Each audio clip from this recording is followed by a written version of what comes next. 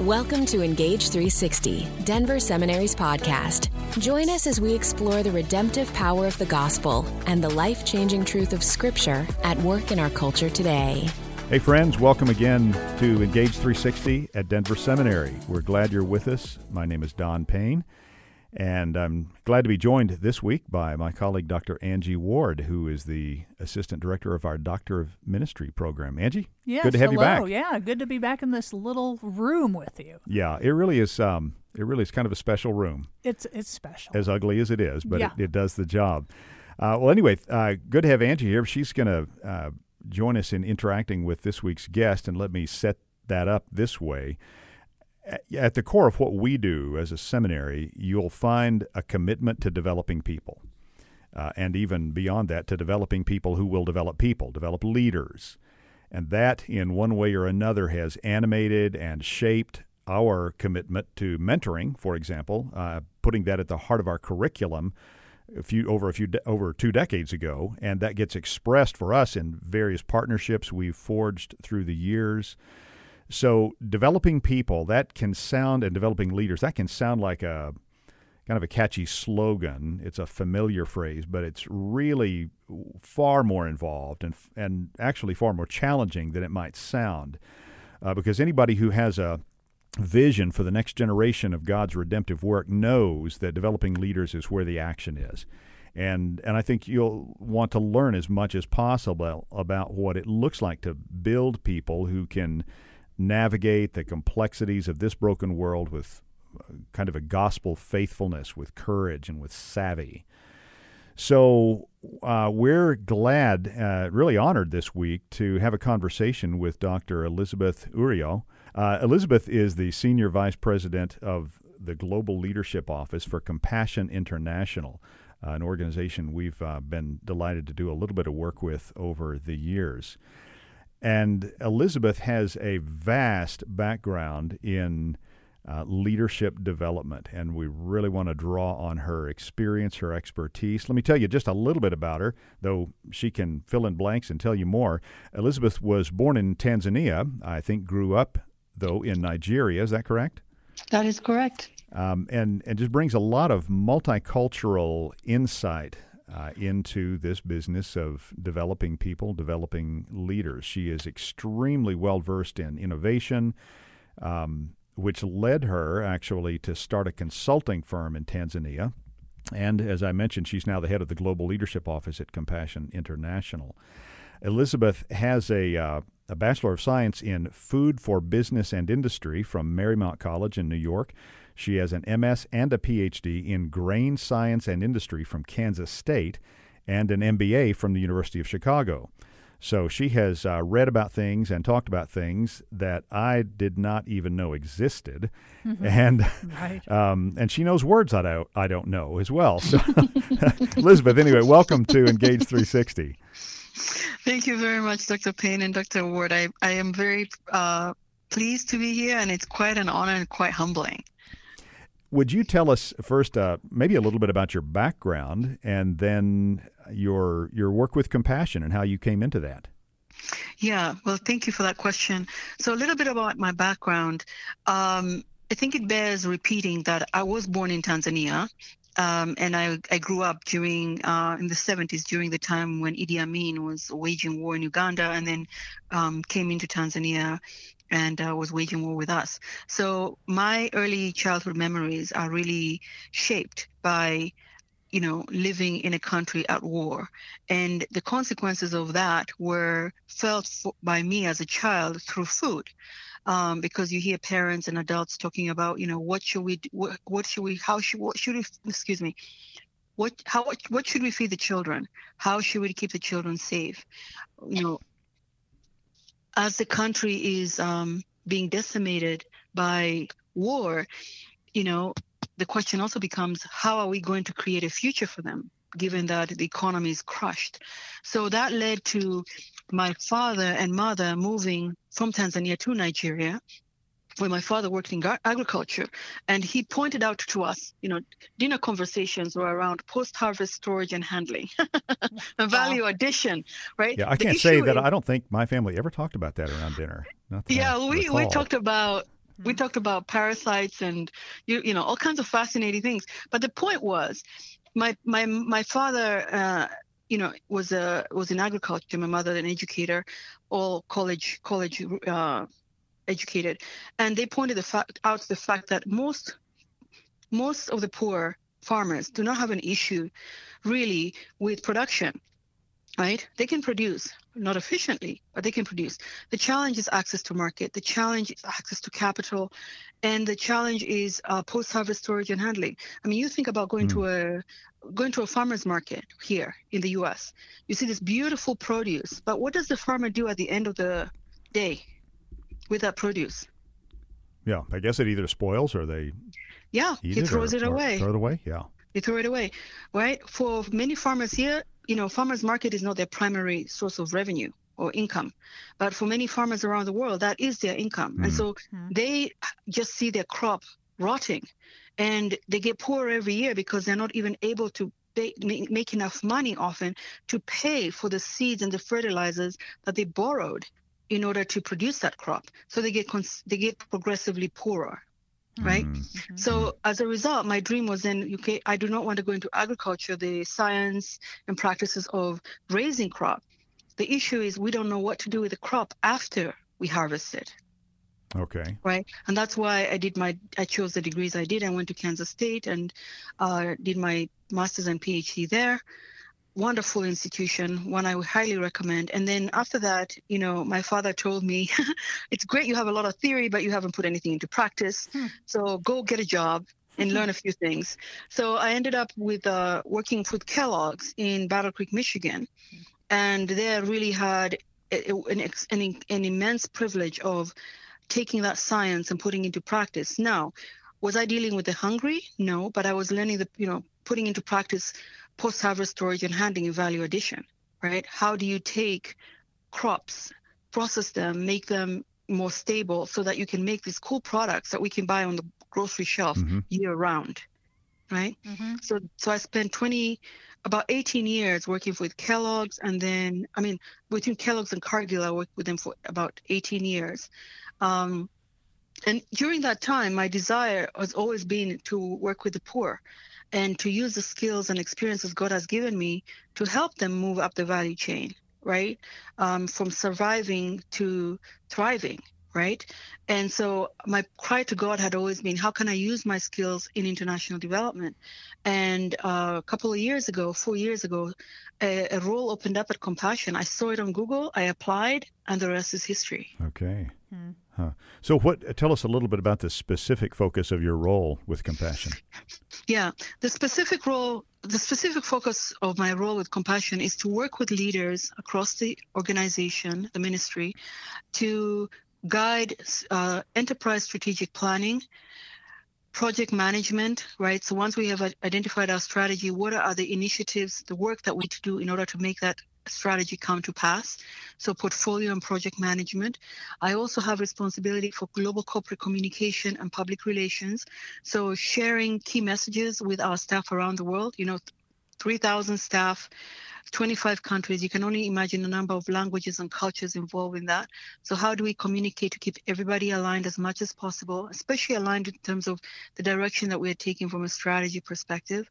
And public relations, incident response, things come up all the time. And how do we diffuse them? How do we also step into reputation management to tell the Compassion story?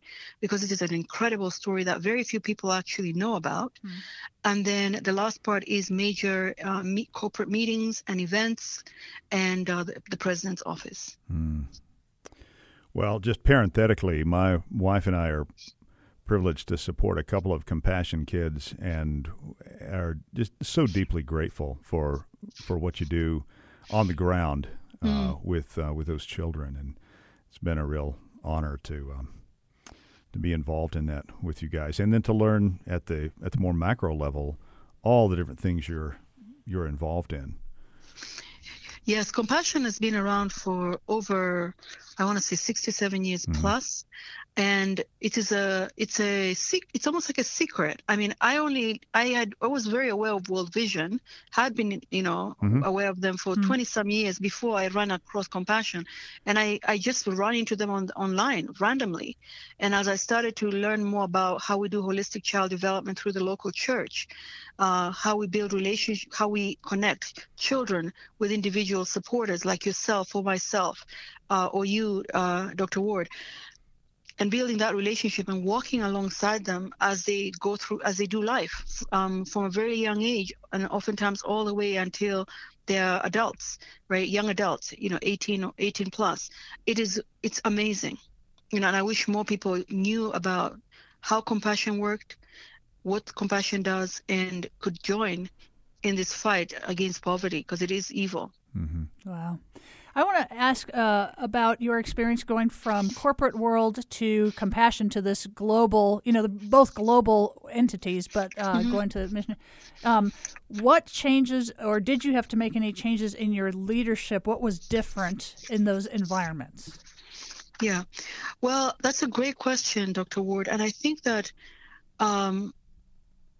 you need to, the changes one needs to make is, understanding the context in which you operate, right? Right. It doesn't matter whether, that is true whether you're in for profit or NGOs. So that was a change I needed to make. And I was very privileged to work with a gentleman who was one of the founding fathers of Compassion, Mark Yaden. I reported into him in a global program. And he always used to tell me, Elizabeth, until you understand context, you're not going to be of much use to us. So he gave me space to learn and ask a lot of questions. And as a scientist, we're notorious for asking questions and more questions. And, why? And so that's one thing I think you need to make a concerted effort to know that, nonprofits like these are very complex. Working in 25 countries, working with the poor, working with a church that is not well resourced, presents many challenges. So taking a learning posture is key. That I would say was number one. For me as an African, I also had to, and have continued to, have to be humbled by the Lord, because there's a default that says, well, I'm from Tanzania, I'm from Nigeria, I know poverty, I understand it, right? Yeah, no, you don't. So you have to also take this posture of learning even beyond, to a personal level, to say, I need to ask more questions as opposed to make inferences, because I don't understand what the men and women living in this context are going through, right? Yeah. And be very quick. This is one thing I learned at University of Chicago. Be very quick to say, I do not know, I will look it up, right? Yeah. Which is humbling. And then the third thing I would say in terms of leadership, whether you're leading in a for-profit or you're leading in non-profit, the leadership principles that a good leader exhibits are the same. So what to you, and this is a question I'm always talking about with my students as I'm teaching leadership, what makes someone, you talked about, the principles for good leadership are the same. What makes someone a Christian leader? Maybe my answer may be somewhat controversial. I think that a Christian is a believer, a child, a person who has professed faith in Jesus Christ and has given their lives over to him, right? Yep. And we are whole beings. We cannot bifurcate ourselves, right? I served in corporate America for much longer than I have served in a faith-based nonprofit, right? But I am to be constant. God is calling me to be true and constant, whether I am in corporate America, secular setting, or I am in a faith-based organization. So I want to make that clear. I think our Christianity is part of our identity, regardless of where we are. Yeah. Okay. And we have to be. Christians are called to be bold, not necessarily bold in their rhetoric, because sometimes that can be divisive. The appropriate places to be bold, but we're supposed to be loving. The Bible says they will know us by our love for one another. So I think that's a characteristic that a Christian leader has to demonstrate, regardless of where they serve. I think a Christian leader has to lean heavily on the Word of God and really test the Word and say, how do I respond to these various situations? right? And use the Word of God to guide them. I think that a Christian leader, regardless of where they serve, really need to have that personal relationship and testimony with God, right? Not the testimony that was your mother's or your father's or your grandmother's. You need to know that He is the God, the same God of Moses, of Abraham, of Isaac. He's the same, because He's a miracle working God, and you have to have those memorials that you've had with Him, because when you, as a leader, you will run into situations where you are tested and you have to make some tough decisions. And the question is, do you believe He is who He says He is? And are you going to stand and do what He would have you do? Or are you going to cave because you're not so sure? Yeah. You lack that confidence, that assurance, right? So on top of that, I think good Christian leaders praying for our staff, right? If they're not believers, obviously, you have to use wisdom in how you pray for them, right? Because you don't want to alienate them, because the work of the salvation is the work of the Holy Spirit. You need to lead with the servant's heart, right? Jesus washed the feet of his disciples. I mean, you can only imagine how disgusting those feet looked, but He did it. Right? I mean, they didn't have paved roads, right? They didn't have internal plumbing. So imagine what people stepped into, but He washed those feet. So are we willing to serve, to go to that extent to serve? Are we willing to be good listeners, to really listen and have that information that we have gleaned become obvious, that we have really understood, because it's shaping how we approach different people, right? Yeah. And I think the other thing with good leaders is the Bible says we are fearfully and wonderfully made.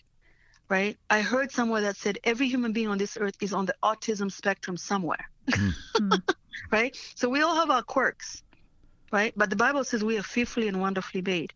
Are we going to celebrate people's quirks and people's individuality, or are we going to, as leaders, try to force them to fit a mold? Right? Because God doesn't make mistakes in how He creates His children. Yeah. Hey, I have one more follow-up question, and it's about kind of your personal journey. We're talking about leadership here. You're a recognized leader. You've had all these leadership roles. When in your journey did you realize, or somebody first say that you are a leader, or you had this realization like that's what you are and that's what you do and that's who you are and what you bring? Yeah, that's a great question, Dr. Ward. It was actually when I was at Kellogg's. I think I had been there 3 or 4 years. And I remember vividly, I was in research. I was actually still an individual contributor, a scientist. And we were in the pilot plant. So imagine a production facility. And we were running tests. And we heard that the vice president of R&D was walking through the building. Okay. So it was like, look alive, everybody. Right. Right. So I was there working, doing my thing. And she came up to me and she said, Elizabeth, how is it going? I said, it's going well. And then I was picking some samples of a production line. And she said to me, I pay you too much for you to be doing this. Where are the technicians? And I was so shocked. And I said to her, called her by name. And I said, you know what, I've really always wanted to, I enjoy what I'm doing, but I want to open up a food company in Tanzania one day. And I would love to be able to do that, but I need to learn how to lead people, right? And she looked at me and she said, we have been waiting for you to come to that realization. Wow. I was so shocked. I was like, what? She goes, we thought you just wanted to be a scientist and an individual contributor. I said, no. And within a week, I was called into an office and told, okay, baptism by fire. My boss was a Christian. She goes, you're getting what you asked for. I said, what did I ask for? She said, you wanted to lead people, right? I was like, that was just like a flippant comment. But they must have seen something in you that... Yes, I did not see it. Yeah. Yes. So that was, I was, wow. 3-4 years. And she said, the fact that she said, we have been waiting for you to come to this realization, I was like, okay. They saw it before you saw it, huh? Wow. Yes, they did. They did. So that was when, and Kellogg's invested in its leaders, and the leaders there invested in me mightily. I'm eternally grateful for what they did. Wow. Great story. I'm increasingly aware of the complexities of leadership because of cultural factors, contextual factors, which you mentioned. And then we have other factors such as gender, and even how gender gets understood in different cultures, or the role that it plays in different cultures. And I'm really curious what you've learned over the years about what leadership looks like, or how leadership development differs culturally or along gender lines. Yeah, that's a very, very deep question.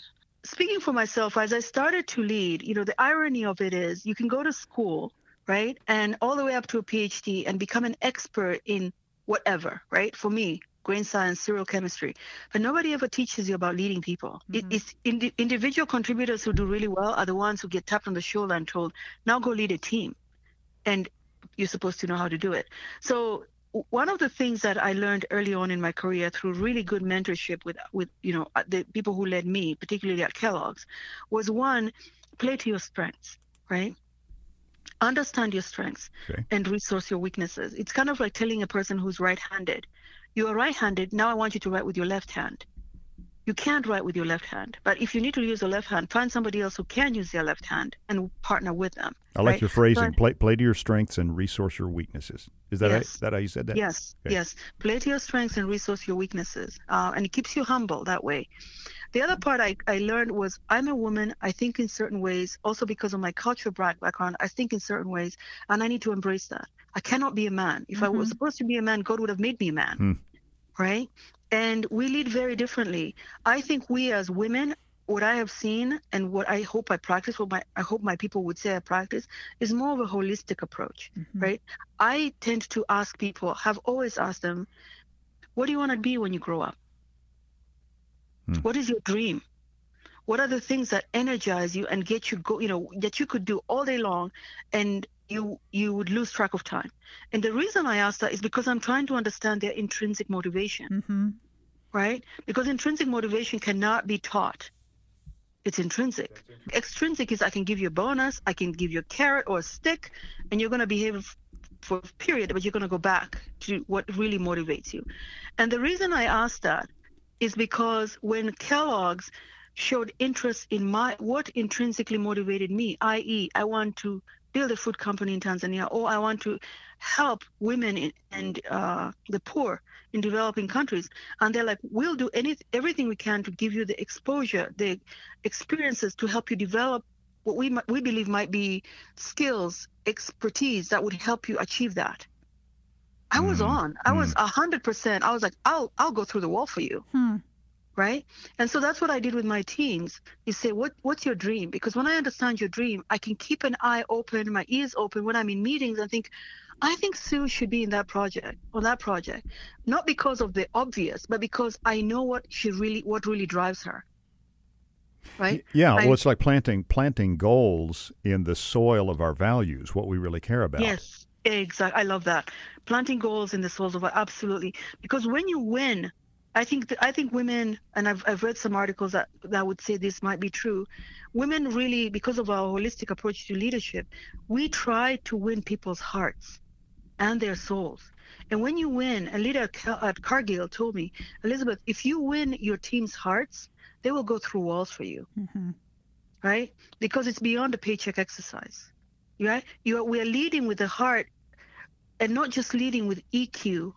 No, not just leading with IQ, but leading also with EQ. Yeah. Right? We are leading by understanding, this leader comes to work, but they're a whole person. They have a family, they have children, they have relatives. There's life going on about them. And I think that's probably from my African context, right? Because when you meet an African, I would say a Tanzanian, I would say to you, good morning, Dr. Payne. You'd say, good morning, Elizabeth. I'd ask you, literally it translates to, how did you wake up this morning? Right? And you would say, I woke up well. And then I would say, and how is your wife? And how are your children? And if you told me that there was something going on in your family, the greeting can last 30 minutes.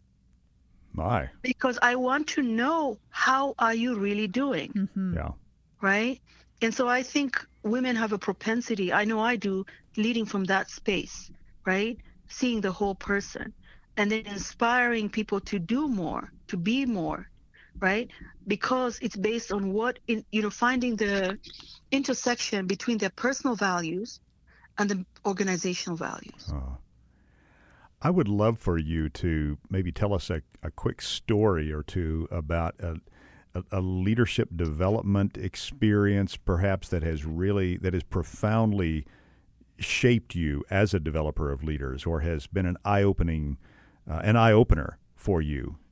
What comes to mind, actually, early on, again, it was when I was at Kellogg's, my career, kind of two things are related. One, I had a boss, a wonderful lady, and she had this big laugh. And the minute she was in the building, because we had many different buildings, you could hear her. You knew she was in the building because her laugh, right? But she would come up to me after, we would leave the R&D building and walk over the street to the headquarter building to meet with marketing, sales, etc. And we'd have meetings, and we would come back, and she'd laugh, and then she'd come by my desk. We had an open cube system. She'd come by my desk and say, Elizabeth, hey, let's go chat for a few minutes. And so we go chat. And then she'd ask me, what do you think of that meeting? I'd tell her what I thought. And she said, well, let's see. So when you said this statement, how do you think it was received? I'm like, I think it was well received. She goes, really? I said, well, the president of sales looked a little bit green. And so she would take time to walk me through and say, okay, so what you said, your intent and your content are not the same, right? What you intended and what was received were not the same, right? And it was very baffling for me because I was like, English is my second language, but I work really hard. I think I speak English, right? So I learned early intent and content are not the same. Okay, so let me give you a specific example while I was reporting to her. I had an employee who had been passed around a great deal. 5 years at Kellogg's, no promotion. That's a red flag. By the time he came to work with me, I would spend hours and hours working, going through all his project work with him. We had work we were doing in Mexico, so we were flying ingredients across the border, very expensive trials and, etc. He made expensive mistakes. I mean, very expensive mistakes, to the point where I had to tell my boss, I need to lay this person off. And I was shaking. Nobody's prepared you for that. I need to lay this person off. Long story short, I put him through a performance improvement plan, and I let the person go, right?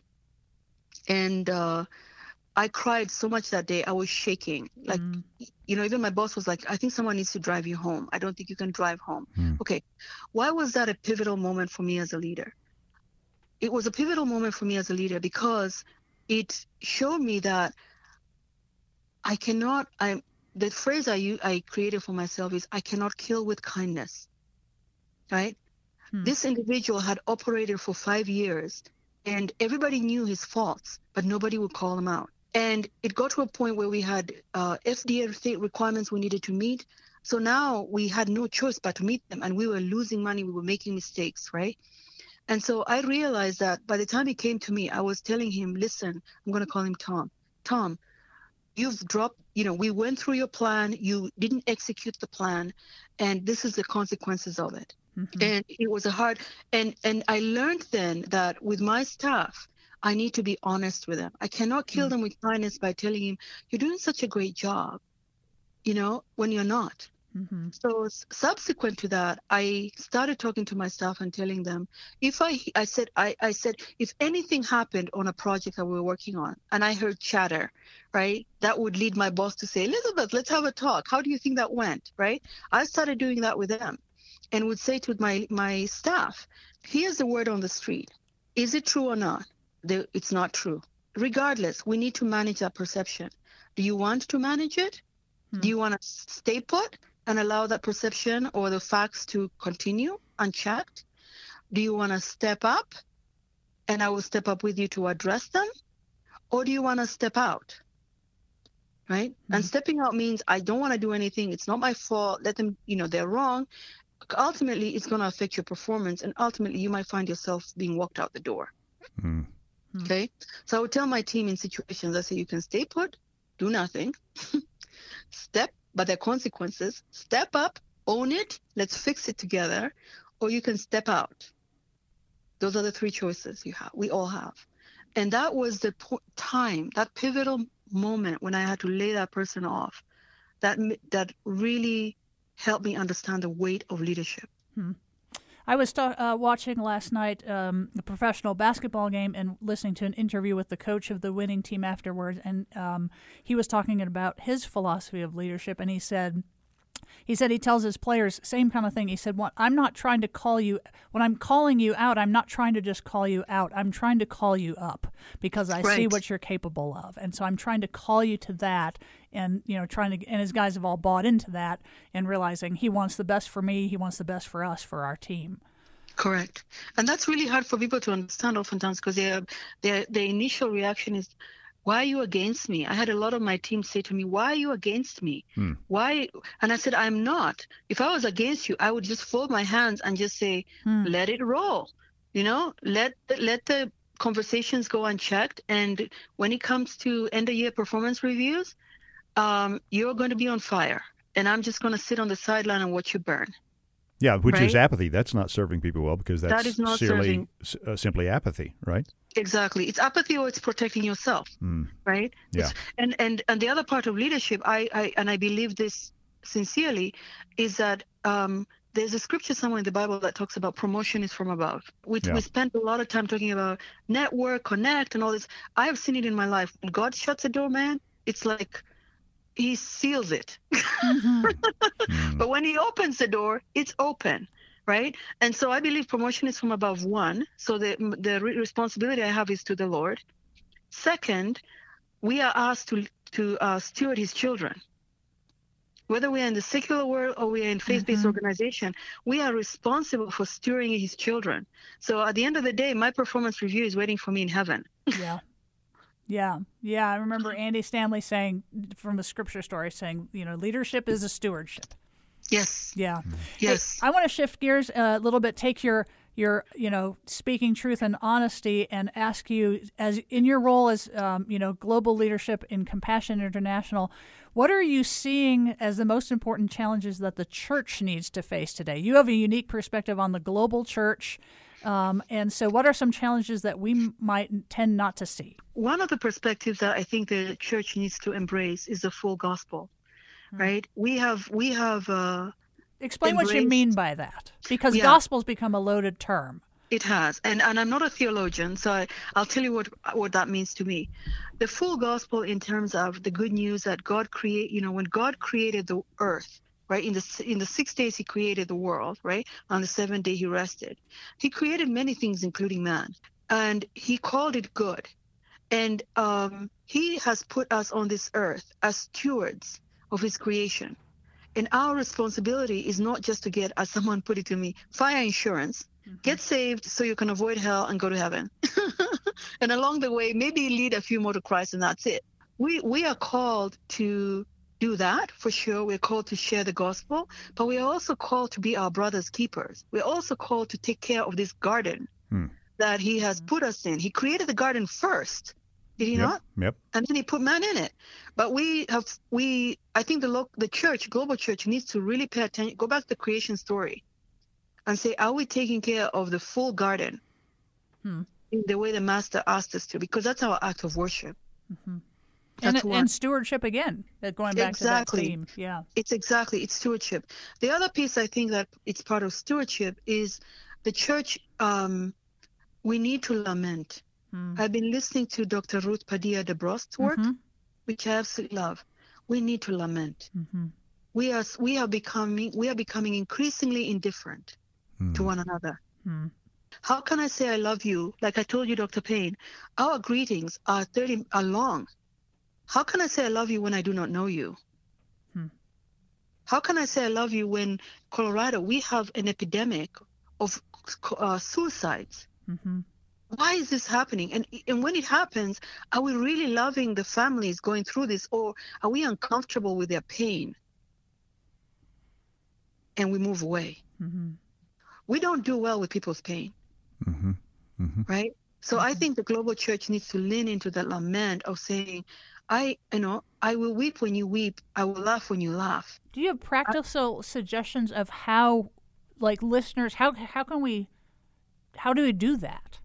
How do we do that? Yeah, where does that start? Yeah, especially people in this culture. Yeah, I think in this culture, I have 3 teenage/young adult, high school into college. And I think that generation is more lonely. It kind of epitomizes what's going on, maybe in a more acute way. We are connected on LinkedIn, on Facebook, and all these things, but we are more disconnected than we ever were. Mm-hmm. And I'm guilty of that. Do we know our neighbors? Do we really know our neighbors? Do we know the colleagues we work with at work? Do we take the time to really know them and not judge them? Because many of us are so scared to let our guard down, because if people really knew that my kids were misbehaving, what would they say about my parenting? Right? If they knew that I was struggling with my faith right now because I cannot understand how a God who says he loves everybody can allow a pandemic to happen, especially in this day and age, or whatever that might be in your life. We are so scared of being judged that we are not honest. And I believe that the enemy triumphs because he divides and conquers. There's a scripture in Revelation that talks about, and they overcame him, the devil, by the blood of the Lamb and the word of their testimony. Mm-hmm. Are we willing to talk? Are we willing to be open and share what's going on in our lives with others around us? That's where the lament begins. You don't have to cross the oceans or think about somebody in another country. Just think about your next door neighbor. Have you opened up to them? And in our era right now, that's as much of an indictment to the church intramurally, whether we're as divided as the church seems to be increasingly.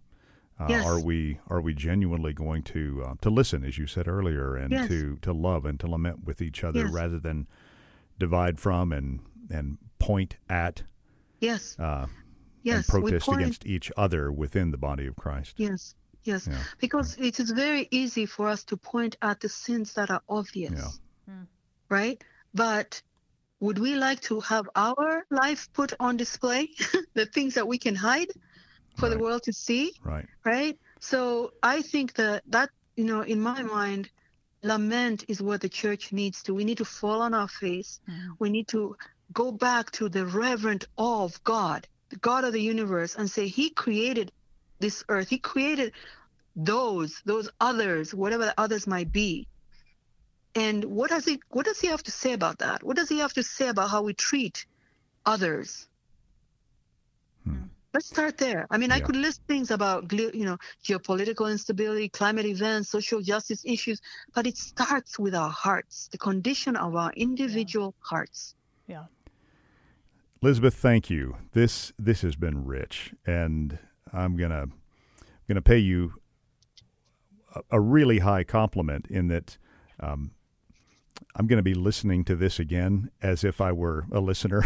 Yeah, I took notes. And that's just been a rich gift, and wish we didn't have to close off, but you have given us a sobering and really pertinent collection of challenges that I think are going to have far-reaching impacts. So thank you for that. Thank you so very much. Yeah. Thank you very much, Dr. Payne, and you too, Dr. Ward. Folks, we've been interacting with Dr. Elizabeth Ureo from Compassion International. Let me remind you that you can find full transcripts of all of our podcast interviews on our website. Simply go to denverseminary.edu/podcast. You'll see all of our episodes there, and you can find the transcripts. And we'd love it. I don't plug this very often, but we really would value you taking a little bit of time to give us a rating or a review on whatever podcast platform you're using to listen to us. And you can give us some feedback, some questions, whatever feedback you'd like to give us by emailing us at podcast@denverseminary.edu. So we hope you'll do that. I want to thank again my co-host, Dr. Angie Ward, for being here. What a great conversation. So friends, thanks again. We hope to talk to you very soon on Engage 360 here at Denver Seminary. Take care.